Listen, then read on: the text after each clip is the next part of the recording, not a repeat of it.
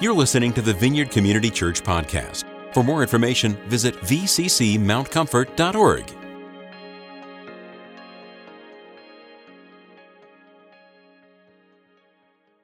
Good morning, everyone. I'm Chuck. We're in part 2 of In the Light. If you remember, that's in 1 John chapter 1. Last week, we just did a couple of verses, and the primary verse at that time was, God is light, and in him there is no darkness at all. And so we compared light and dark, but the main thing was we really celebrated that our walk in the light, that we, as a body, with God as our head, we are a family. The head of the family is our Lord, and we're a family. We really talked about that, and it was exciting. That was the first thing that John mentioned as a result of walking in the light. Then we also mentioned that we celebrate the forgiveness of our Lord, the power of the blood of Christ, and that his blood has sealed us in an eternal covenant and bound us by the love of God. So today, it's actually an extension of that second half. We're going to do verses 8 and 10. So there's probably one up on the screen, if you have your own Bibles. It says, if we say that we have no sin, we are deceiving ourselves and the truth is not in us. If we confess our sins, he is faithful and righteous to forgive our sins and to cleanse us from all unrighteousness. If we say that we have not sinned, we make him a liar and his word is not in us. Now, as I mentioned last time, we have a lot of these if statements. Well, we got 3 of them here. By the way, if you want to, you can translate that word if to like suppose. So if you suppose you say, that's another example. It's one of those type of words. And notice again, John is using the word we. So that indicates it's an area where believers are subject. And I bring that up because some people think this only applies to original sin. And actually, it's almost the opposite. He's trying to let people know it goes beyond that. And the phrasing of verse 8 is extremely important, especially in light of verse 10. Verse 8, it says, to have sin. So if you have something, that's an expression that's far more distinct and personal in your own experience. So to say, I have sorrow, is deeper than to be sorrowful. So to have sin is far stronger than to say, or to say I have no sin, is far stronger than to say I'm not sinful. Because one is about an act and one is about who we are. It's the formation of our mindset. And it's from that mindset the action flows. It's this state of sin from which it's difficult to find freedom on your own power. The verb tense indicates that the influence is continual and could become a part of your inner person. Now see, this differs from verse 10, because verse 10 says, we have not sinned. Because see, this is the effect of one having sin. And you know what? You can hide it the best you try, but it always seems to show up. That's why he says, if you think you've held it inside, you're a liar. And so anyone who's ever been to Celebrate Recovery finds that out. That what you thought no one knew about you, everybody already did. So it's kind of fun in a way. The other thing is to understand the ancient Near East, their view of sin is kind of important. We talk about missing the mark, and while that is true in a military setting, it's kind of an archery thing, or maybe a spear. The word for sin is hamartia. And in common usage in the Greek, it was referred to the fatal flaw or tragic downfall. And it was specifically in Greek tragedies, they loved dramas. It was that moment when the person, the protagonist, made a mistake. He slipped. And the rest of the story was going to be that person's downfall. And that is that turning point. And that's what they considered that sin was. In the ancient pagan world, they had a very limited concept of moral sin.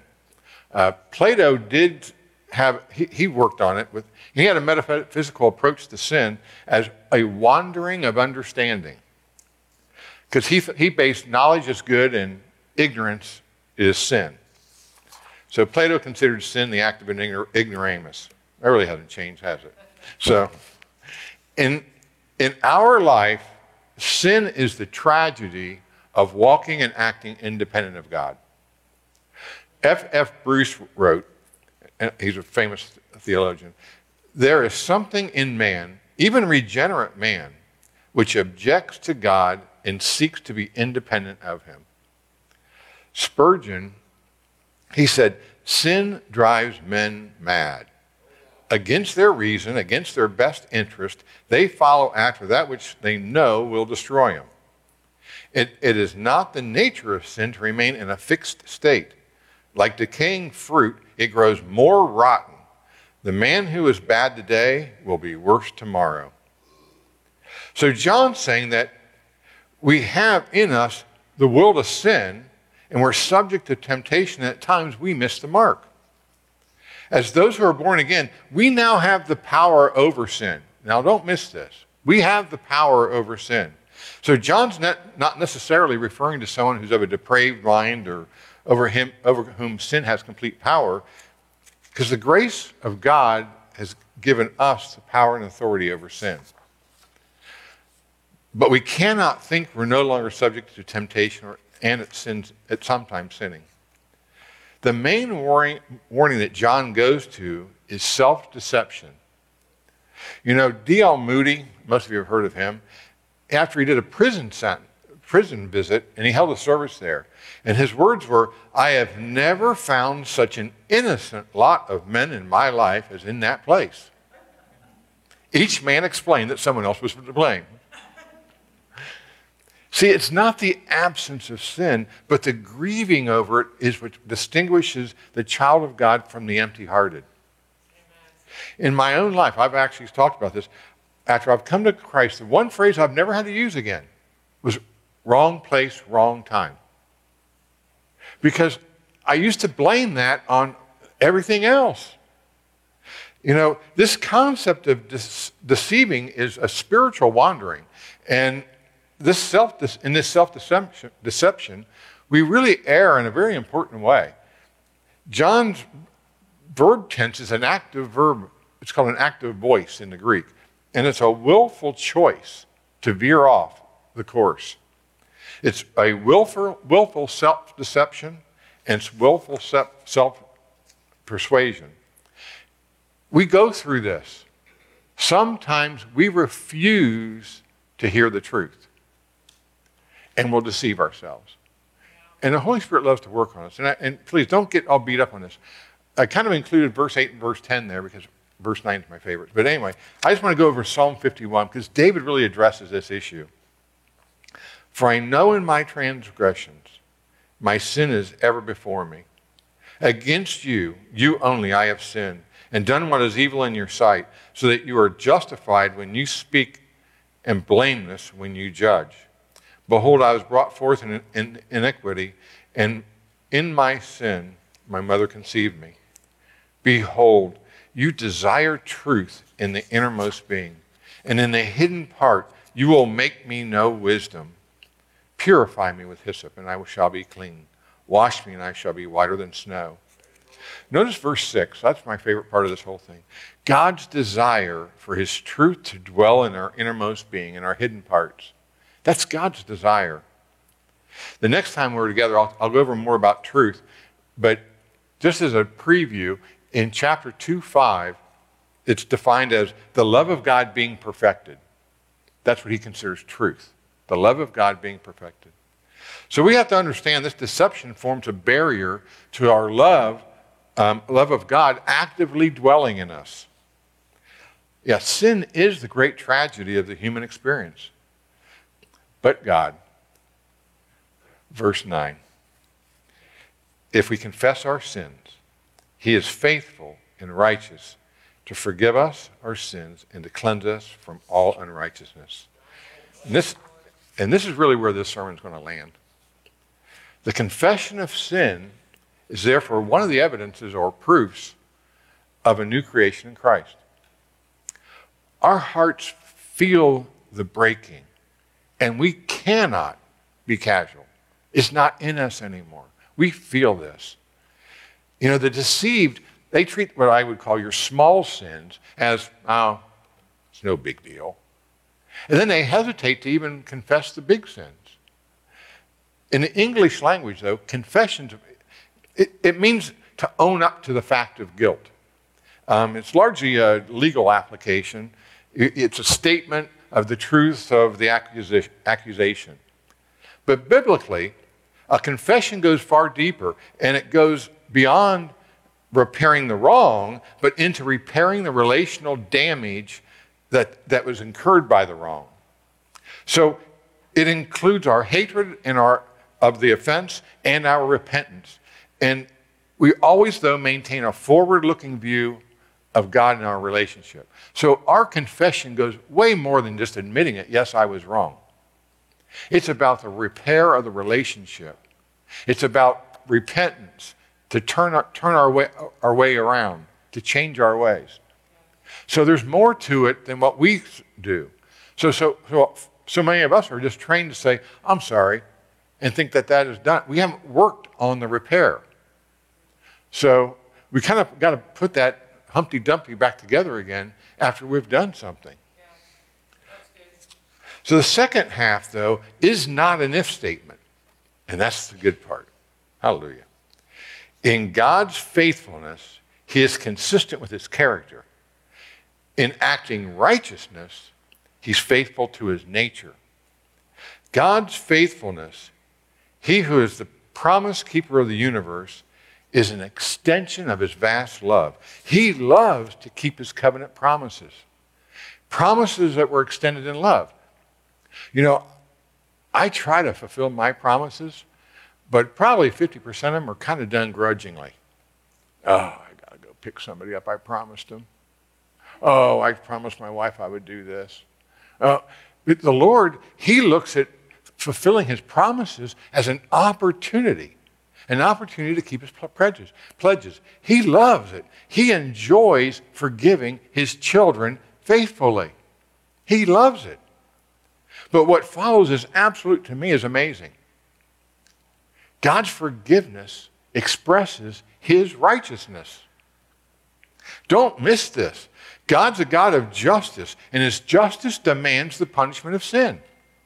His wrath is right and it's just. But we do not engage in a plea of mercy. We do not beg for forgiveness to a wrathful God, because God is just and right to forgive because of the wondrous mystery of the blood of Christ. Thus, on the cross, the light of the world took away our sins forever by his blood that was shed in his suffering and his death. Now listen carefully. Because of Christ's finished work, now justice demands a sinner's pardon. Where mercy begs, justice demands. And you and I do not make the demand. The completed work of Christ, the blood of Christ, calls for and demands innocence. You see, mercy is when we don't get what we deserve. Mercy is wiping the slate clean with a zero debt where there once was debt. Now I'm going to use an example. I'm going to pick Linda. Let's say Linda is now 18 years old. Oh no, all the electronics just disappeared. All right, she's 18 years old, and her grandfather had left her money in a trust that she could access on her 18th birthday. Now she goes to her family attorney and she begs him, pleads with him, please, can I have some money so I can go to college? And she's just begging him. And her attorney, Rick B., he smiles very gently and calmly and says, Linda, you don't have to beg. The distribution's already in your account. All you need to do is ask. It's yours. It's been given to you. So as Rick hands her the check, so she can go to Ohio State to get a real education, She sits down and talks to her grandfather, talks about her grandfather. You know, she probably talks about how much she loved that grandfather of hers, how wonderful he was. She starts to give a testimony of her grandfather. You know, how loving and compassionate he was all his life. See, that's how we come to the Father. We know that Jesus has made us co-heirs with him. And our account is in balance. And Jesus, though, is also the trustee of this account because he mediates the new covenant. And he's made it right and just for us to be forgiven. And our response is we offer thanks and praise in recognition of the sacrifice of Jesus Christ at the cross and the blood of the new covenant that is sealed in him. We express our love and our honor to him. That's our response. So we're forgiven. And our sin is as far as the east is to the west, which is infinity. You know what? They knew that the earth was round. Who says that not knowing the earth is round? Because you can keep going east and east and east, but if you go north, you got a North Pole, South Pole. I don't know. It's just that part. Those kind of things get me. The sin's wiped away and the record's expunged. But you see what he does next, and this is really, really important for us to pick up, what he says here. We're clean from all unrighteousness. God's powerful grace is released, and we are made clean. He washes away the guilt and the shame associated with the sin and welcomes us into a relationship of intimacy and in love. The sinless, perfect life of the incarnate Christ has now been imputed to us by his blood. The life of Christ being righteous and fulfilling every single prophecy that now covers us as the Father looks at us. From all unrighteousness, God will now purify us of the unknown, or in our eyes, the unseen filth. Now, I really hope you understand this. This is not like trivial. This is huge, really.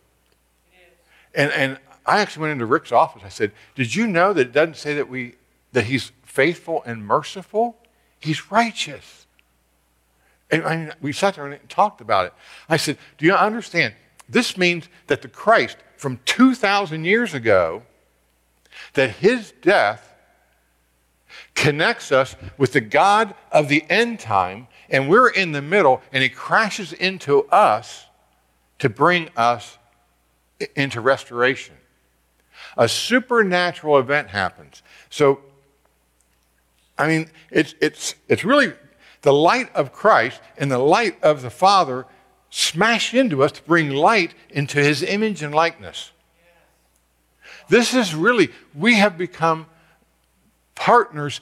You know, when Peter talks about participate in the divine nature, this is what he's kind of talking about. We really have connected in past, in future, all of it happens here. This is what it means to the kingdom now and the kingdom not yet. Because the kingdom not yet breaks into the kingdom now. And this happens. The kingdom now is established by the blood of Christ 2,000 years ago. And we are standing right here in the middle.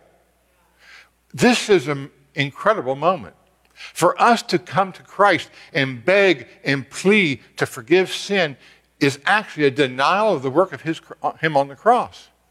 Instead, we come as family.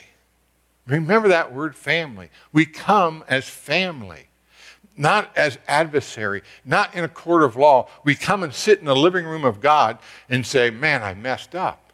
Yeah. We're not in court. The faithful obedience of Christ, the righteous one, by his blood, made a demand of forgiveness for all who seek him in humble confession. And the cleansing agent is not the confession. The cleansing agent is the blood of Christ. The confession is the opening to receive that forgiveness from the cross.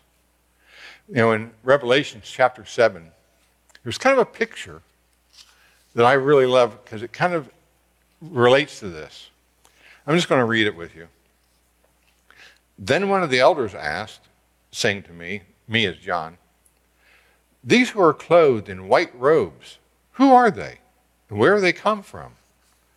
I said to him, "My Lord, you know." And he said to me, "These are the ones who come out of the great tribulation, and they have washed their robes and made them white in the blood of the Lamb. For this reason, they are before the throne of God, and they serve him day and night in his temple. And he who sits on the throne will spread his tabernacle over them. They will hunger no longer, nor thirst any more, nor will the sun beat down on them or any heat. For the Lamb in the center of the throne will be their shepherd, and will guide them to springs of water of life, and God will wipe away every tear from their eyes." Do you see that last verse, verse 17? You've got the Lamb. The Holy Spirit is the living water. And then you have the Father. You have the triune God. And in some translations, they said that the word for wiping away a tear actually can be the word anoint. A healing anointing with your own tears of God, from God. How many of you have ever had a real good cry and you can feel a holy anointing coming upon it? So this is a picture of us washed clean by the blood of Christ. The previous verse is actually a picture of Garden of Eden. And so this is an end time picture, but we can actually live in a place of an end time life in the restoration through Christ. And we hesitate sometimes, I guess, to seek forgiveness and repentance. And I'm not sure why, because someone who never admitted he ever did anything wrong, when I came to Christ, I saw I had done everything wrong. And I was so glad to find that I heard about forgiveness. Then I had to deal with people. They still had to get forgiveness there and to do repair. That's how I understood what the confession actually means. It means I have to get off my roast and do some work. And so that's kind of what I learned. I think right now, and for folks at home, I really am going to ask you to join us here. I think we have to take a pause here for our own time of confession and repentance before we take communion. I don't want any music played. I want just absolute silence. And just allow us to take time right now and review. Just think about where we are in Christ.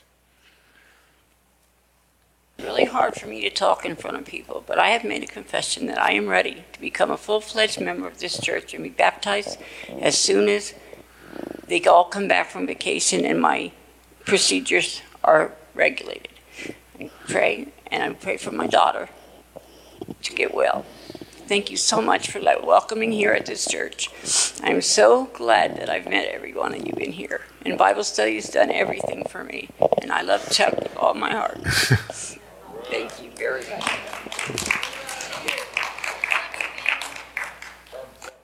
Sounds like we got a baptism coming. And we're excited. Fanny has she does not want to be immersed. So there's grace for that. Instead we're going to put her in a dunking machine. Everybody gets 3 throws.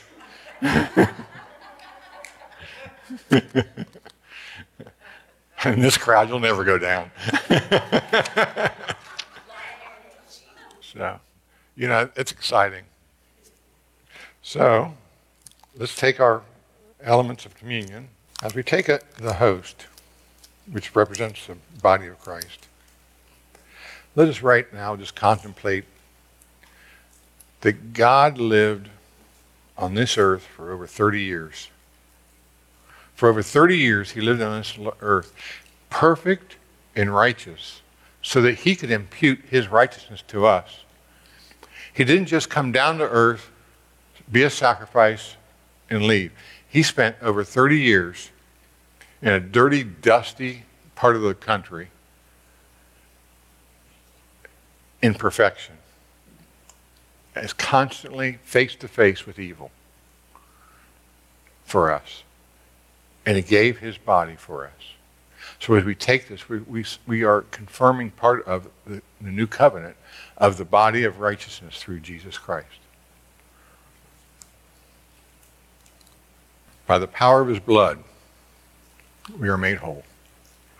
By the power of his blood, the right of forgiveness has been given to us. We become family by blood. And so, as we take this, we're reconnecting to the terms of a new covenant that it's eternal. It'll never be broken. That we're always the children of God with an eternal hope and blessing in Christ.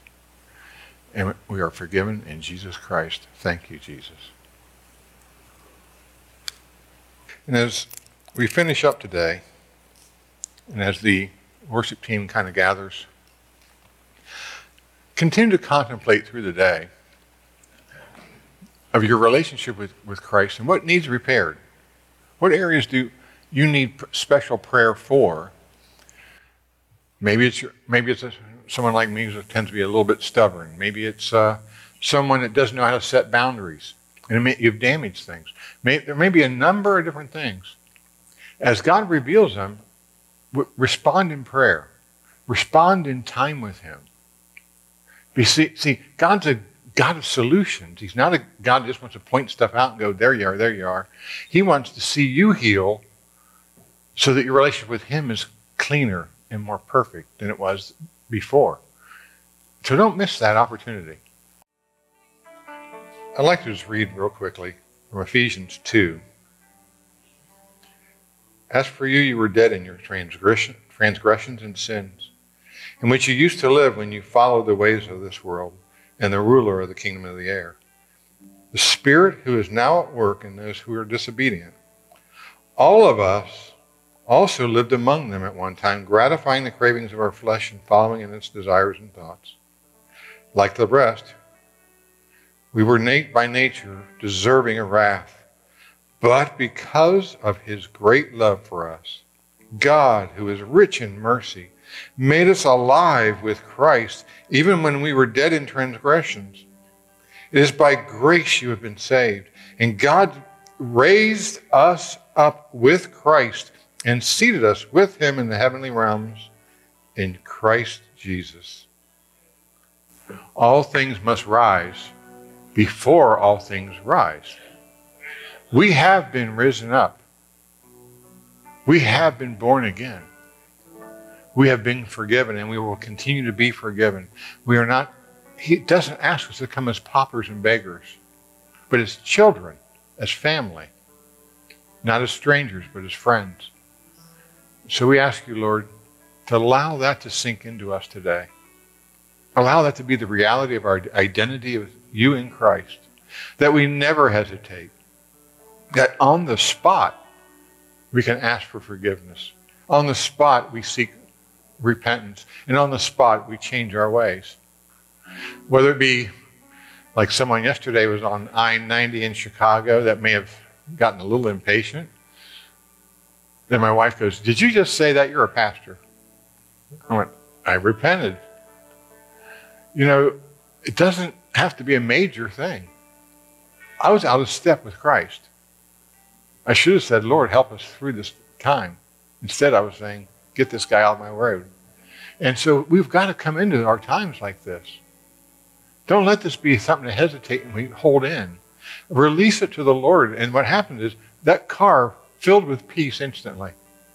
Instantly, our entire car was filled with peace. And the traffic wasn't moving. Nothing else was changing other than the atmosphere of the Christ that dwelled between my wife and I. You can live a life like an end-time person in the surroundings of Christ. And so I'm just encouraging you today to allow that to happen in your confession, in your repentance, And don't be ever allowed to be ashamed. The enemy wants to turn that into shame. Allow it to be the solution process for every step you take in the walk in the light. In Jesus' name we pray. Amen.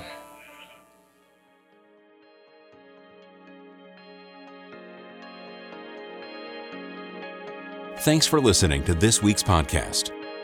To receive more audio content from the Vineyard, click the subscribe button in iTunes.